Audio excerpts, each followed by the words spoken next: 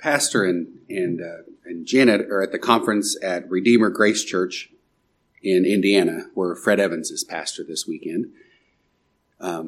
So today, and we had for Sunday school, we also have for our morning worship service, we have our brother and dear friend Luke Coffey with us.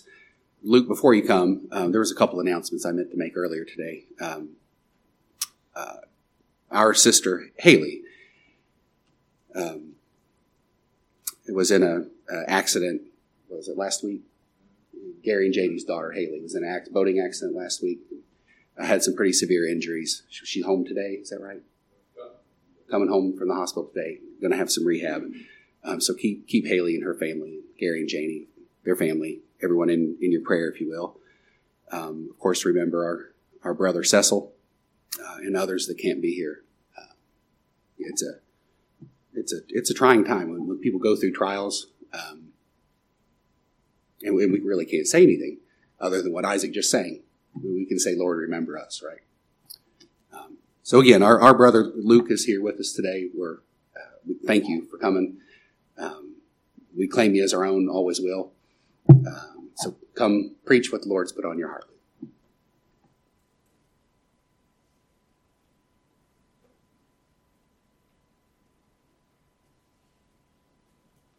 Thankful you claim me because I claim you. So, if you would, open your Bibles back to Romans chapter 8.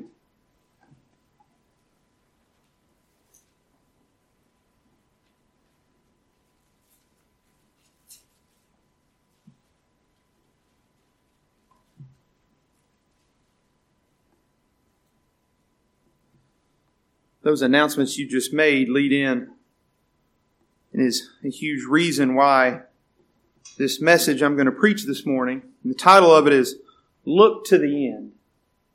Look to the end. Now it's important we establish who I'm speaking to. Not everyone should look to the end. In verse 28 of Romans 8, who this is about is in the middle of the verse that says, to them that love God. To them that love God. Those that love God should look to the end. Unfortunately, I have to clarify that. This does not mean someone who says they love God. This does not mean someone who thinks it's very important that others think that they love God. This is not for someone who goes through the motions to make sure everyone sees or that they believe themselves that they love God. This is for those who truly love God. And because of that, there's a clarifier that follows that. To them that love God, to them who are called. The only people who love God are those who have been called. The only way a person can love God is if the Lord Jesus Christ, if they have been called. In this chapter, the rest of these verses, we'll talk more about that. And we'll get more into that. But a person who was chosen before time began, someone who is elected by God as a sheep of the shepherd, that's who we're talking to this morning. That's who should look to the end. Now, why should those people, why should those that love God, why should they look to the end?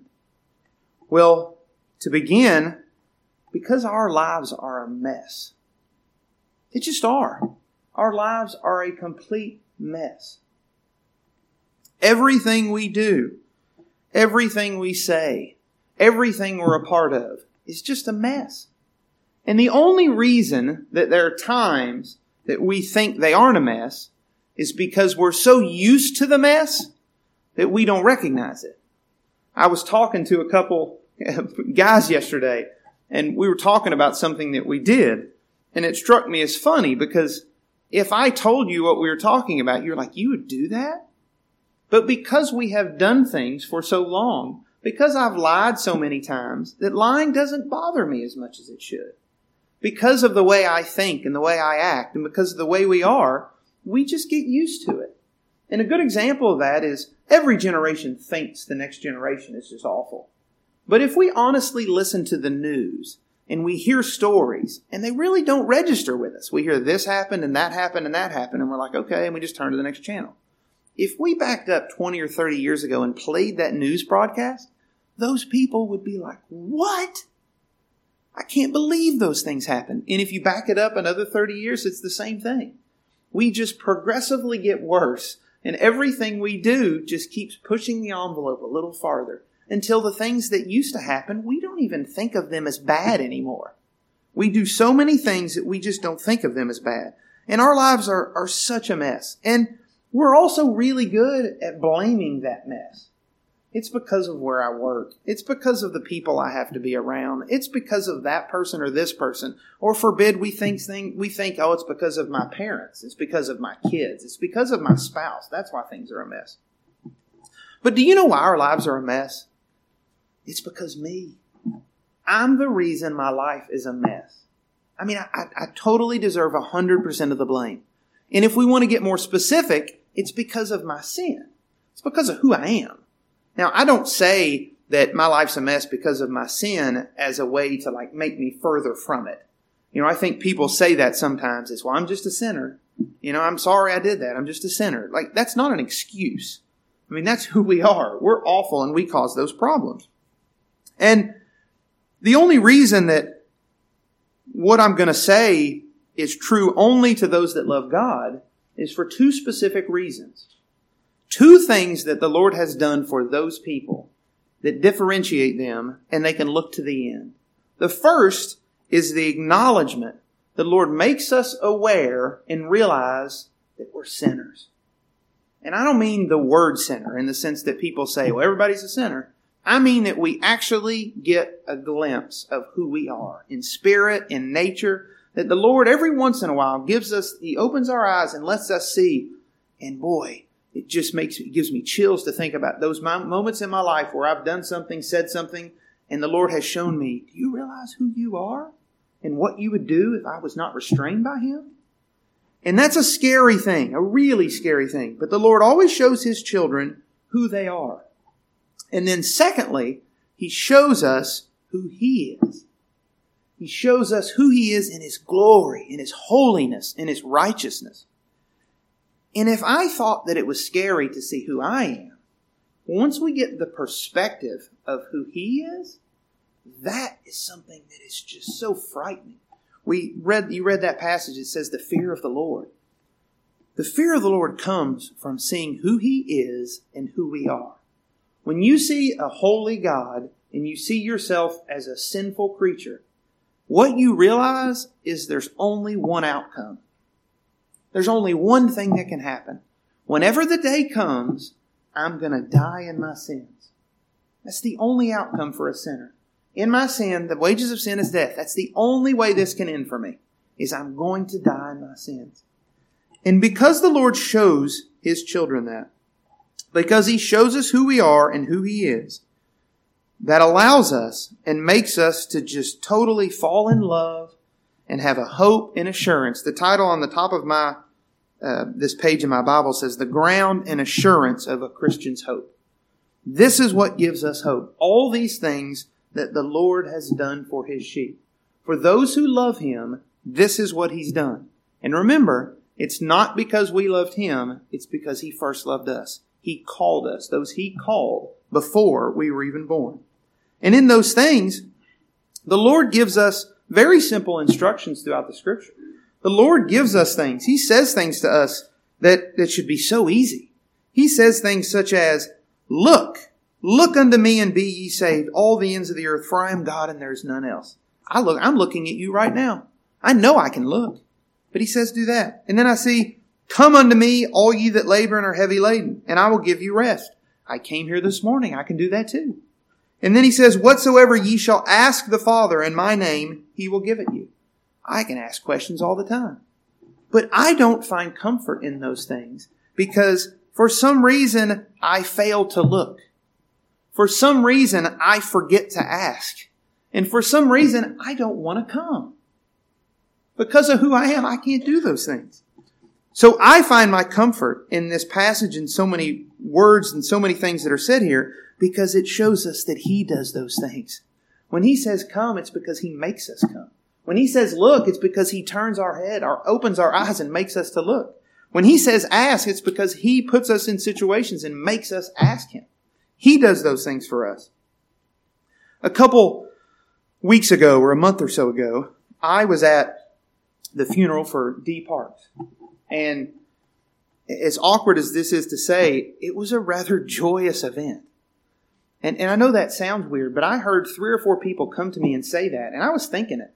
But that's because it was such a celebration of what the Lord had done for him. I mean, it really was, and it was great.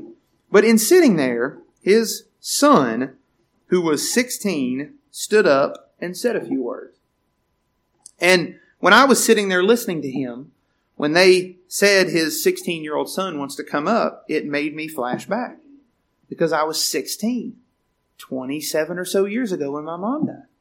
And I remember specifically someone saying this verse. Verse 28 saying, and we know that all things work together for good to them that love God, to them who are called. And I remember specifically thinking, I am 100% sure there was never a moment in my life that I did not think my mother loved God. Not a moment. And there was never a moment in my life where I didn't think that she was called. I'd been taught how this all worked. I had heard that. And there was never a moment I didn't think she was called. Yet, I did not have I didn't have hope in that. I didn't have any peace in that. And that's why the verse was said. And later on in life, I feel like that famous story with Henry and Rolf asking him to quote this verse, and he leaves off that last phrase. And that's what it was to me. As a 16-year-old kid, people were telling me, Luke, we know that all things work together for good to them that love God, to them who are called. Well, it didn't mean anything to me at that point. It was actually a little off-putting in a way. Because I struggled with it. I didn't know why it happened. I didn't understand anything. I went through so many phases of that, of not understanding why it happened. Was it my fault? What's going on with this? And I ultimately got to the place where I remember thinking, I'm just going to stop thinking about it. Which is foolish when you look back, but I thought, well, if I can ignore it half the time, I don't have to deal with it half the time.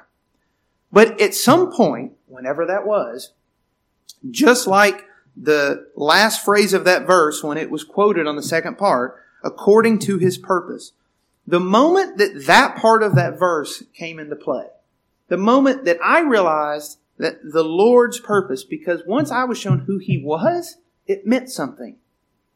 Unless you know who He is, and I don't know who He is apart from the Lord showing me who He is and opening my eyes to see it. But in that moment, then you realize that all things literally work together for good to the chosen of the Lord Jesus Christ, because it's His purpose. And in all of those things, that's where we find our peace. Because when we try to reconcile things on our own, we're not smart enough, we're not wise enough, we're not patient enough, we can't see the whole picture, we don't understand it. I cannot wait until the moment that one day we will be able to see His purpose. Like see the whole picture.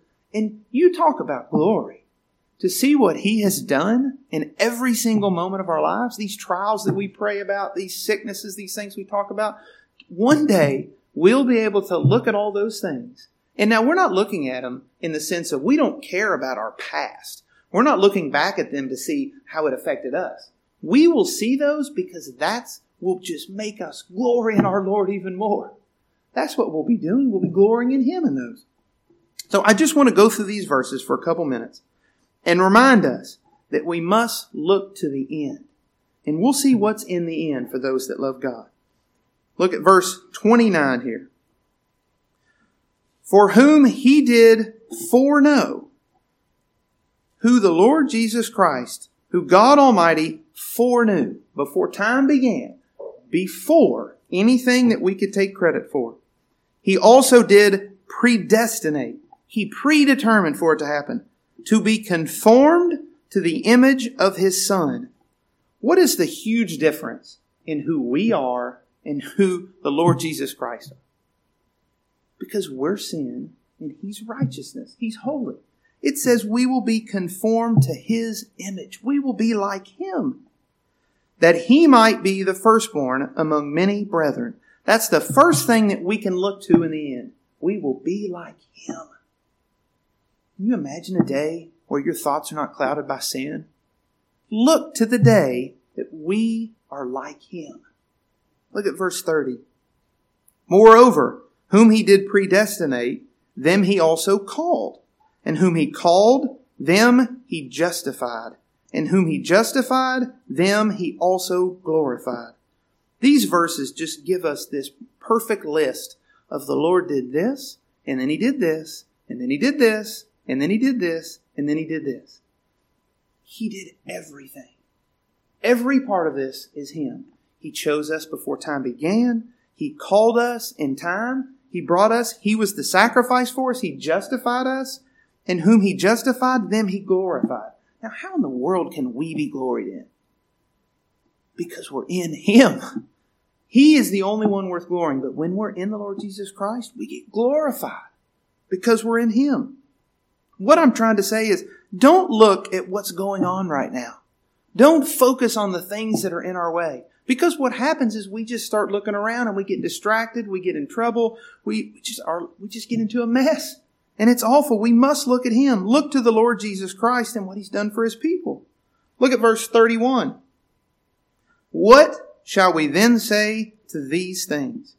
What are we going to say to this? What are we going to say that he's done everything? If God be for us, who can be against us? I always used to analyze this as almost like a battle or an event where it was like everybody stood on one side, but if the Lord was on my side, I was okay. But that's not how this is.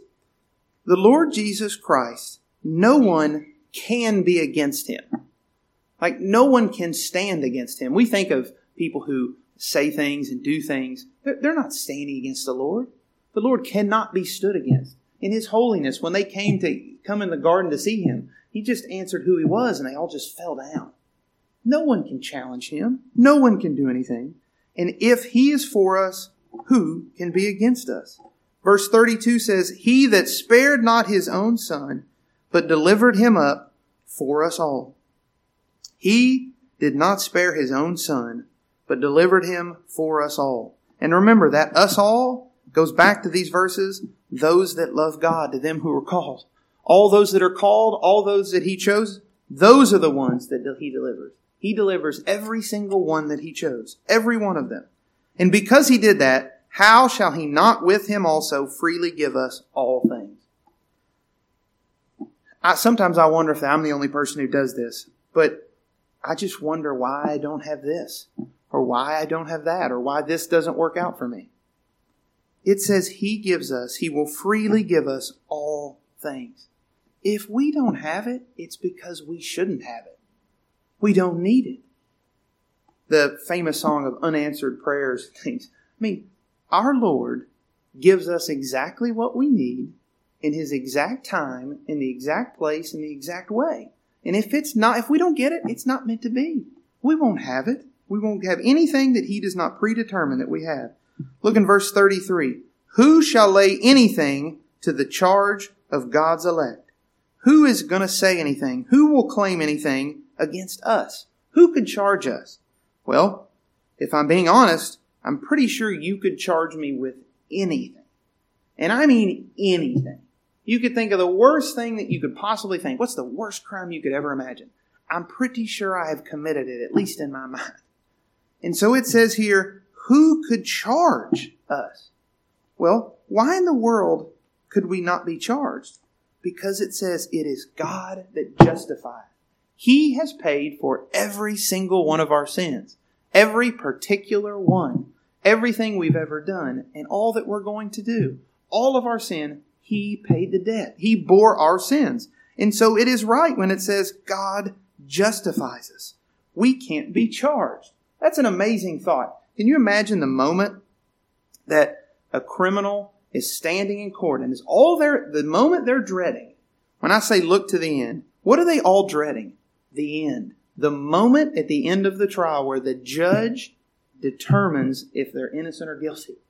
If you're guilty, that end, you are scared to death. Now, how come we want to look to the end? Well, because we're innocent.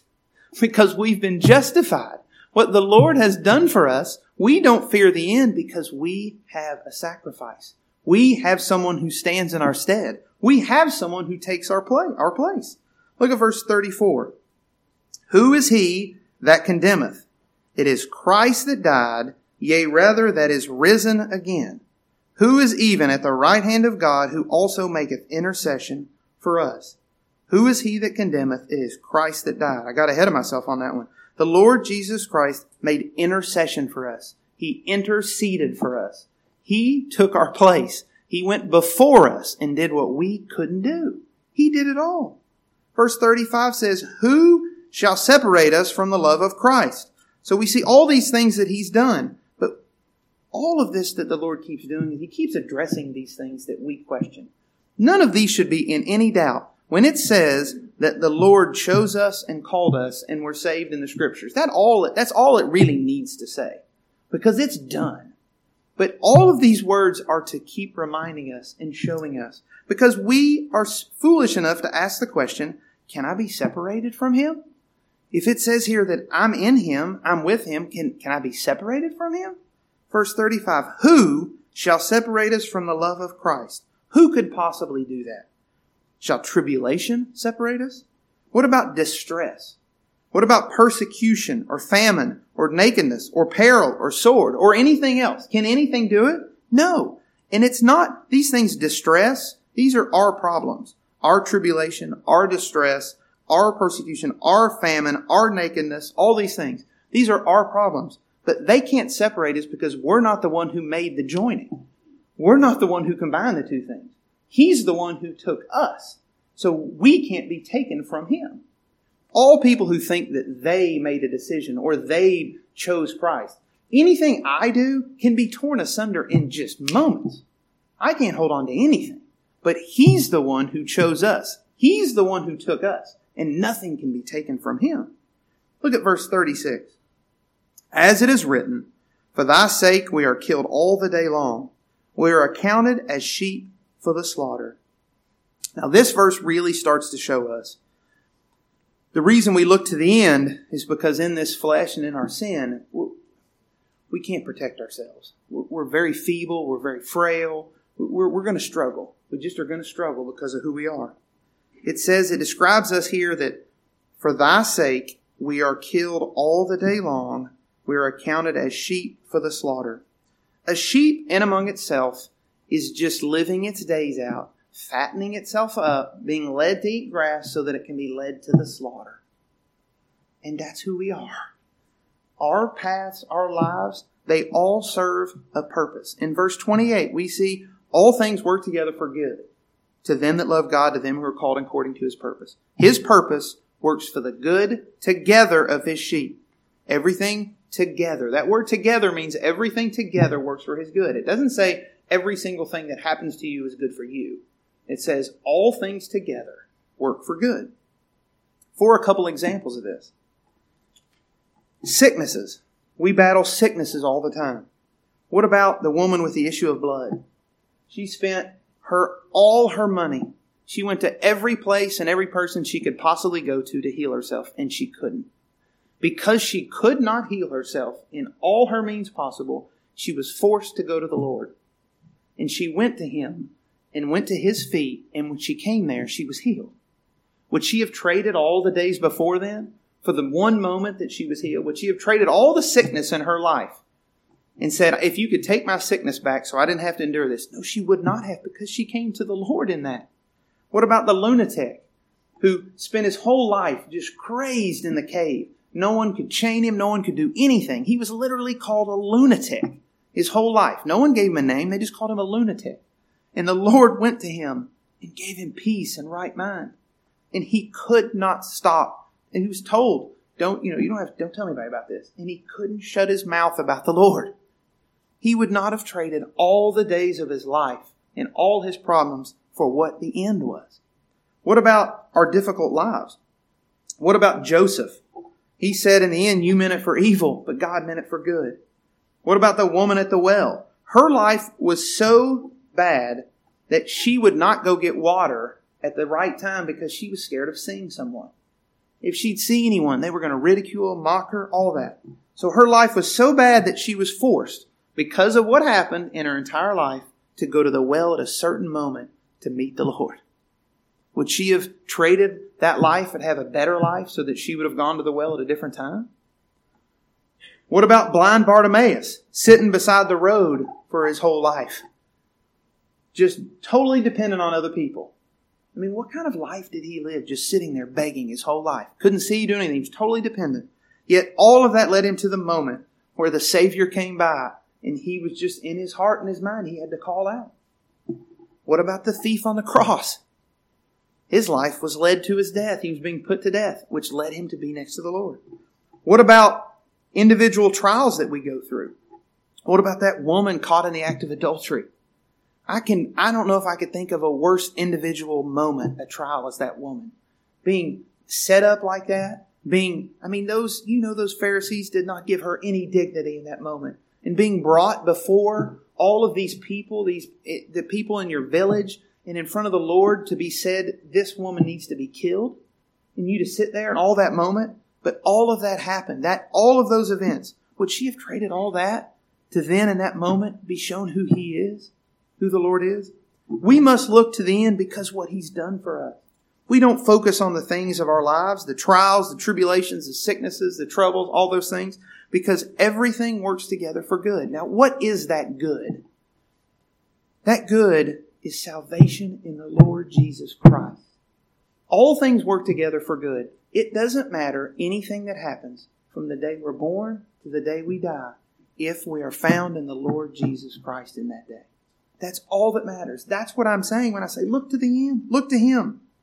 Look at verse 37. Remember, verse 36 says, we're counted as sheep for the slaughter.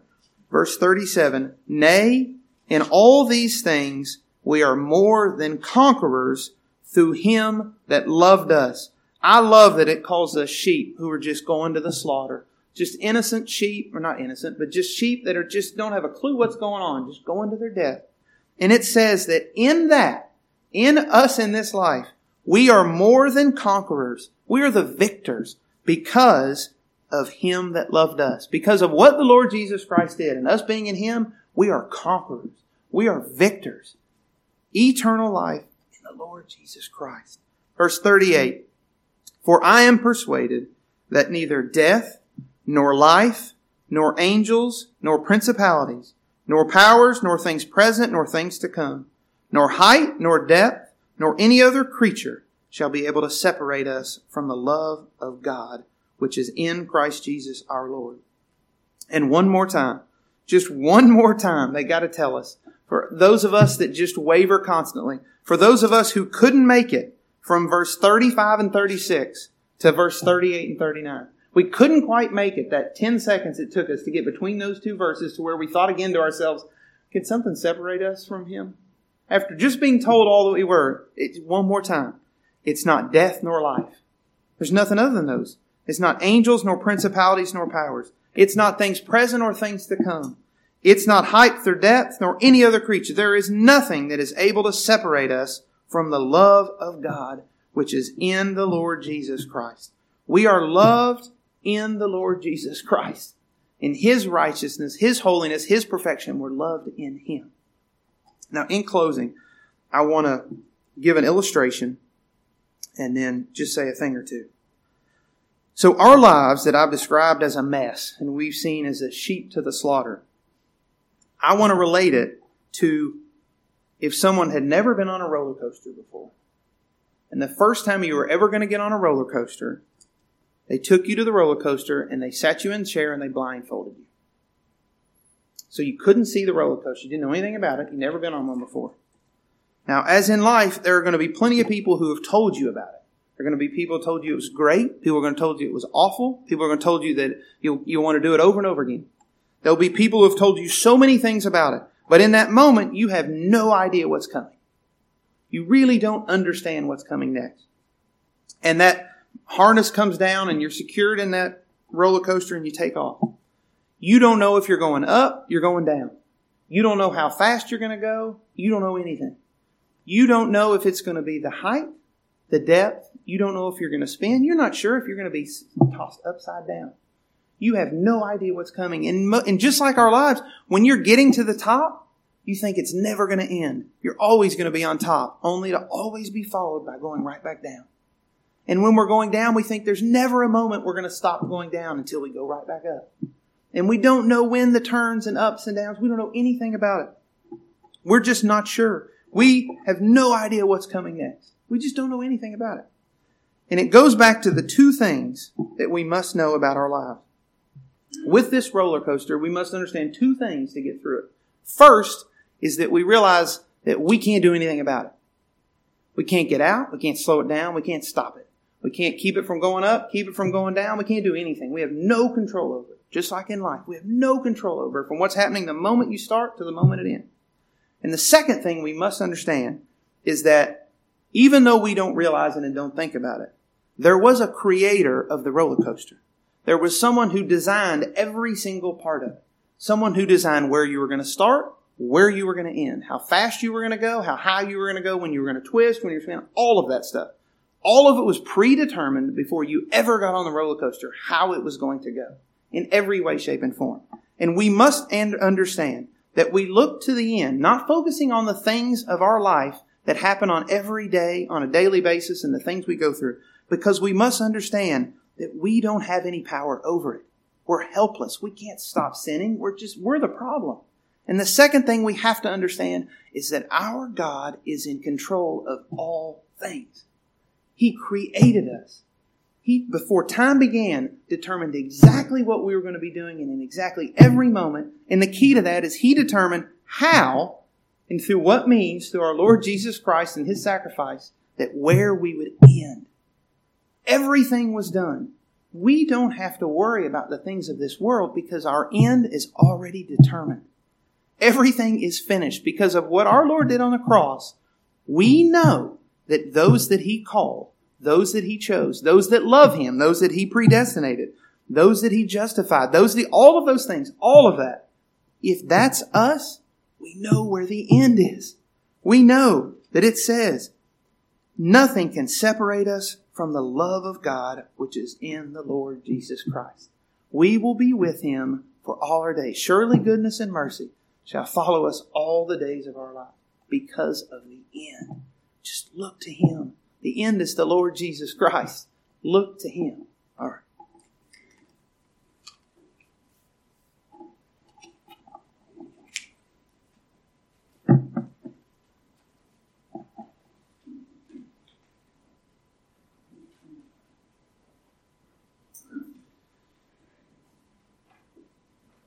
Thank you, Luke. I appreciate your study and your travel and your time.